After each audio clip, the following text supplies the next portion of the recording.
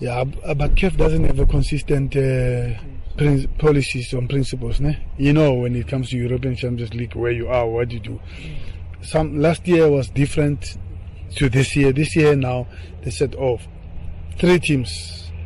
We take 3 teams that played in the semi-final and the final of Champions League. Oh, okay, we're excited. Oh, maybe there were 4 teams. No, we won 3 now. The last year was another format. The other time, we didn't play the preliminaries.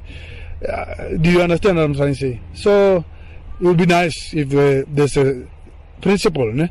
To say you play like top 8, you know. Number 1 plays number 8. There's no argument.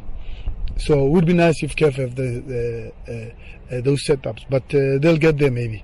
So, just at least you're in Champions League. Go play. You have a chance. You still can win. So, let's go. You can even win also, to be honest. Yeah, but the mentality has to change. We've been there for a long time now. We can never be now talking about, the conditions are difficult, what. No, you should be bored about that. You will ask your coach, you've been there for 5 years.